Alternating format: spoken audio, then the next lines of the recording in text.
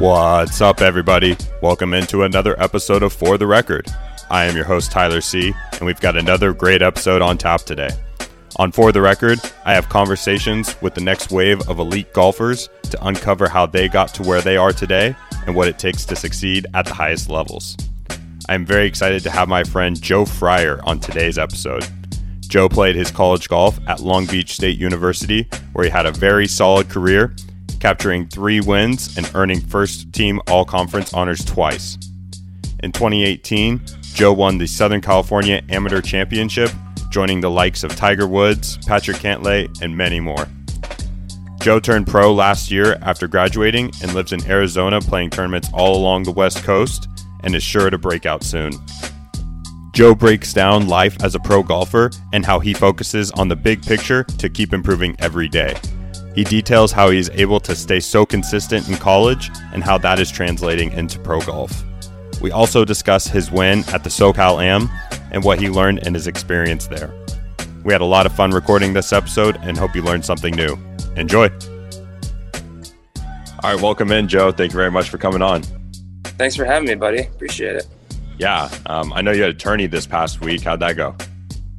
It was good, yeah, down in Southern Dunes in Southern Arizona in Maricopa. Finished T9th, played in the Swing Thought Tour 2 days. Game was solid, always, as a golfer, you're always, the goal is always to win. So there's a lot of losing going on, but just trying to progress and, keep trying to get top 10s and stuff. So it's progressing nicely. Nice. Yeah, right now in this stage of your career, it's very much like the learning time. And it's pretty cool with like new mini tours like the Swing Thought Tour coming out. Like I know it's been really big among all the mini tour golfers. Yeah, it's been really cool. The first time I played in one was out at Sandpiper up in Santa Barbara, early September. Hadn't really heard about it and then saw it, heard it was a nice purse, and they have a guaranteed purse, which is always good for any mini tour golfer starting. So yeah, I just registered and played 3 of those so far, and then I got one. I'm heading out tomorrow to play at Soboba Springs, and play a 2-day there. And then I think I got another couple more of those coming up, so something to look forward to for sure. Nice. Yeah, that's really great to see a bunch of tournaments still going on during the winter. That's the benefit, obviously, being on the West Coast. But yeah. So you just moved to Arizona from California. What has the pro golf life been like for you? It's been good. So I moved out here early September. I always liked it out here. I used to come out and visit my buddy and play tournaments. I'd stay with him. They just got a lot of tournaments and a lot of good players. Several people. I grew up in Washington State, so there's a couple guys that come down here in the winter time when it's cold up there, and they practice and play down here. So I already knew a decent amount of people, and it's just nice to get into a routine and get into a process and think of a bigger picture goal. Being out here and playing and practicing with good players all the time, and just being around guys that are trying to do the same thing as me, it just motivates you and keeps your mind right and just keeps you on the right track. So sometimes it can be a tough transition to go from college to pro golf. I had a blast in college playing with my teammates and stuff. But being out here and being around a group of guys that are all doing the same thing, it still feels like, still enjoying it and having fun. Yeah, that's really important, I think, to have, especially on that road to pro golf, and also that, but having that constant competition that, not just playing competitively every couple weeks for a tournament, but being able to compete every day, with the guys. And I feel like that really keeps your game sharp. Yeah, 100%. That's what I live for right there. I live for those action money games, just waking up and, seeing who wants to play and playing different courses around the area. At least for me, and I'm sure a lot of good players, that's the way that it helps me get a lot better, is just constantly competing day in, day out, even during practice sessions, and just playing chipping games with guys and playing putting games and stuff like that just keeps my mind sharp. And it's always been a little tough for me to spend several hours just practicing with and just hitting balls. I don't really enjoy hitting balls as much anymore. I'd rather do a more of a focus practice and like I said, getting out on the course and playing some action games and just, seeing where my game's at and getting tournament ready as much as I can. So. Absolutely. Yeah. It's all about that balance. Yeah. So I know originally you were born in England. How long did you live there, and how did that golf culture there inspire you to be the golfer that you are today? Yeah. So I was born in England. Came to Washington State when I was pretty young. I grew up in Washington, and then I moved back to England when I was 15, and I lived there for about 3 or 4 years. I went to a golf school called the Lee Westwood Golf School Oh, sick. up in Essex. So that was kind of like it was a change, but it was just I live with a bunch of guys from all over the world. It was kind of like a boarding school, so I stayed there on site.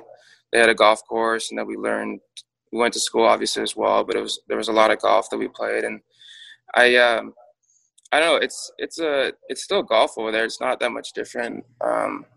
I'd say that, obviously it's nice to hit the ball lower because there's some wind. There's more links courses over there. They playing in at the clubs there, like practicing and stuff, like handicap is like a big thing there. So like you'll play in like scratch events growing up as a junior, that when I was like 15 or 16, where like you'll use like a handicap and like play like with like older guys, like a bigger age group. You're playing with guys that are like 18 to like 70, and then you'll go on and like have a beer after. Like it's just super chill. Like so I really enjoyed that stuff, and living with different guys from all over, and then coming back to where I ended up going to Western Washington. Not that much of a change because I've always been back and forth between England and the U.S., but I definitely enjoyed my time there, going to that golf school and meeting those guys and getting friends for life. So it's really good. Yeah, that's super sick, especially just having friends all over. You can any option, especially, pro golf, a lot of great, mini tour action, or, developing tour action in Europe. So that's really sick. Yeah, it's really good. Yeah. So then you played your college golf at Long Beach State, where you had a very solid and consistent college career. What would you attribute your consistency to? I'd say that, I was really comfortable at Long Beach State. I really liked where I ended up going. I wasn't sure early on. I always wanted to go to a Pac-12 school. And then my family ended up moving down to Long Beach, so I was close to my family at the time. And then I just really liked the community, and I liked the campus, and I liked the practice facilities, and I just enjoyed. I don't know. I just enjoyed being down in the sunshine because being from Washington, growing up there from when I was 3, and then going to England from 16 to 15 or 16 to like 18, I'd always been in cold weather. So for me, it was like it didn't. I mean, I wanted to go to a good school, which Long Beach was a really great school that I went to, and I loved it. But like, it was just being in the sunshine and being able to practice whenever I wanted, and also do things outside of golf, like go hang out at the beach and stuff like that. So I think a big thing for my success I'd say would just be balance. I feel like I balanced my practice and my golf and my social life, and also getting to enjoy, just being a student at school as well, was really key for me. So I think that, like, there's a lot of good players that are around the Long Beach area as well. I got to meet several good players that, like, brought me up and mentored me as well. So there's a lot of things that attribute to it. Nice. Yeah. And, just the Long Beach area producing a lot of big golfers like Patrick Cantlay, and you got Virginia Country Club there with Jamie Mulligan. It's just like a great place to be for golf. And yeah, really, it's like a really good spot. Virginia Country Club had always been good to us, and we'd get to play out there on Mondays and Wednesdays, and we were playing there on Fridays for a decent amount. There's a lot of good players and a lot of good mentors out there that, like, any guy that comes into Long Beach State, they'll usually be around that area at some point. For me, it's always been, I always got excited when I was playing in a group or a foursome where I wasn't obviously I like to be the best player in the group, but I love playing with players that are as good or if not better than me. It just gets me really excited to play with. I like being in that marquee group, like playing with guys that are really good and just getting the chance to, see where my game's at and just compete. I'm just such a competitor that it's like, it just fires me up. Yeah, absolutely. That pressure is a privilege. You want to be in that spotlight. Yeah, of course. Yeah. And speaking of that spotlight, one of your biggest events so far in your career, you won the 2018 SCGA AM, Southern California AM, pretty much. Historic winners of this event include Tiger Woods, Patrick Cantlay, Beau Hossler, etc. What was that like to win such a prestigious event, and how did that affect your confidence and who you were as a golfer? It was really exciting to win that event. I had played in that same tournament. I think either the year before that, I think the summer before that, or maybe 2 years before that, my first time playing in that tournament. I played it out in Mission Hills Country Club, and I think I missed the cut by like 1 or 2 shots, and I was just like pissed. I was like, oh, God, this sucks, missing the cut by like 1 or 2 shots. And then I got a chance to play it again out at La Jolla, and I don't know. I felt comfortable on the greens, on the Poana greens. I putted really well the first 2 rounds.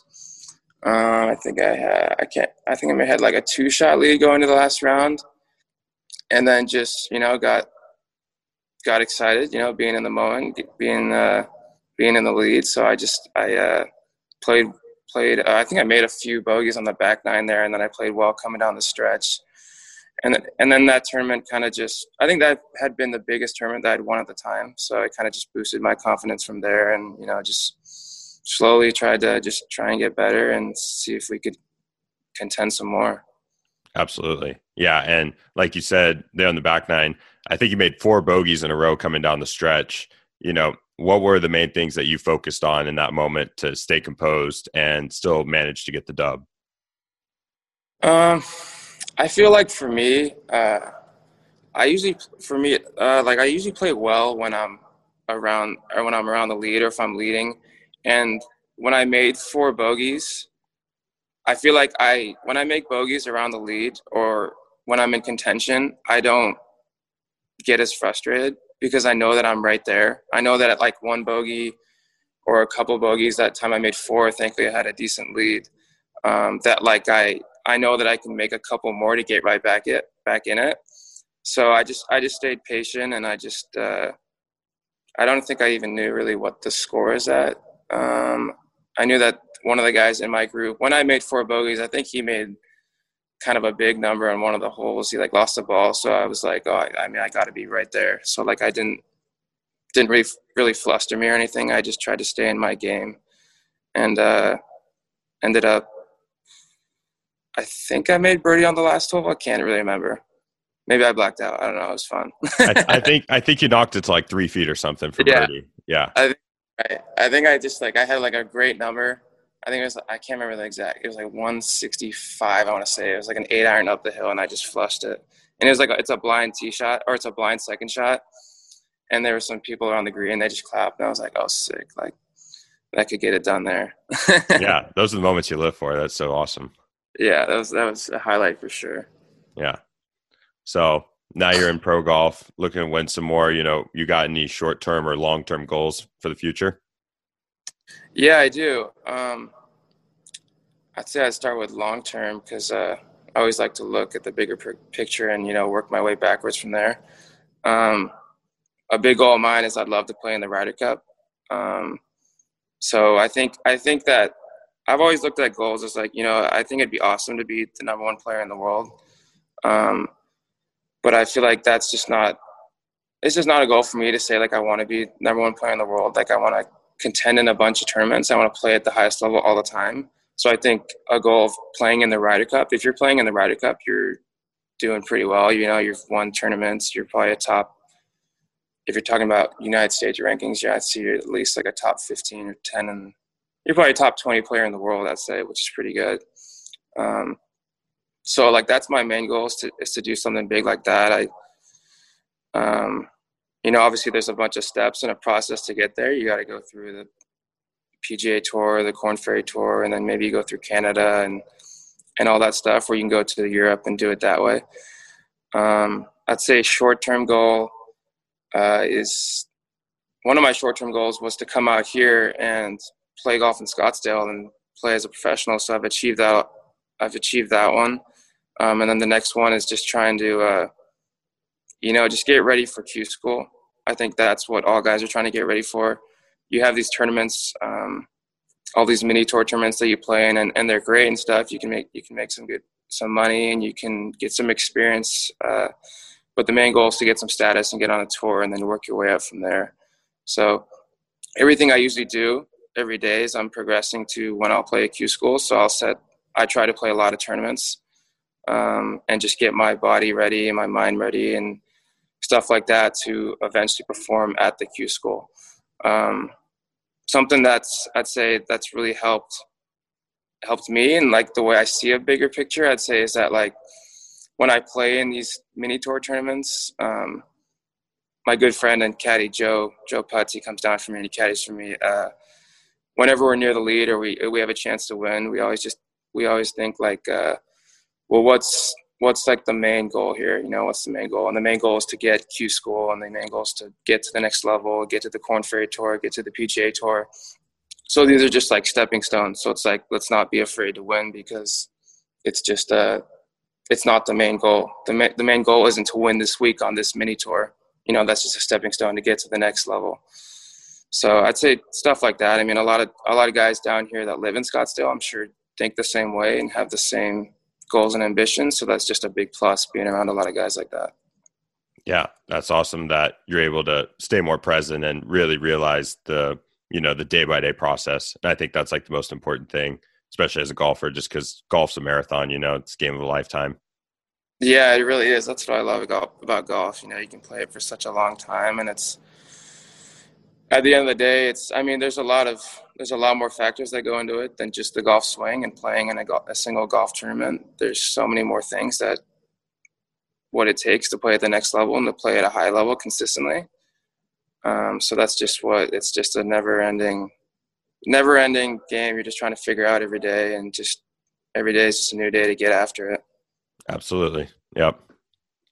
All right. Well, with that, any closing remarks? I'd say, like, any advice for some players, or? Sure. Yeah. I'd say, I got a couple of buddies who want to come live out here in Scottsdale and practice and play and stuff like that. I'd say after you graduate college and turn pro, it's really important to surround yourself with people that are trying to do similar things that you're trying to do, and just competing. I know at Long Beach State we competed all the time. We compete in practice and compete on the course. At least I love to do that. I think that's something that a lot of good players enjoy doing. So I just say continue to do that and just have fun, and the sky's really the limit at the end of the day. It's all on yourself. That's why I love, like I said again, I love golf so much, because nobody can tell you, nothing like dance or like, I don't know, some sort of sport where there's a judge can tell you how good you are. It's kind of on yourself at the end of the day. You can put the work in and sign up for whatever tournaments you want to play in, and then just see how good you can get, really. So really appreciate you having me on here, dude. I've seen several episodes of your podcast so far. It looks really good, and you got a good presenter voice, dude. I'm sure it's gonna kick off here. Oh, thanks. Yeah, that's kind of why I started it. But yeah, thanks so much for coming on. Yeah, I really appreciate it, and great career in the past and a great career coming forward. I'm really looking forward to watching you. Yeah, thanks, Tyler. Talk to you soon, buddy. Yeah, thanks, Joe. Thank you very much for listening to today's episode. If you enjoy my podcast, please don't forget to like, subscribe, check out all of our social media pages at for.therecord, or visit our website fortherecord.golf. I would love to hear your feedback about who you want to hear from next and what topics you are most interested in learning about. Thanks again, and we look forward to seeing you next time.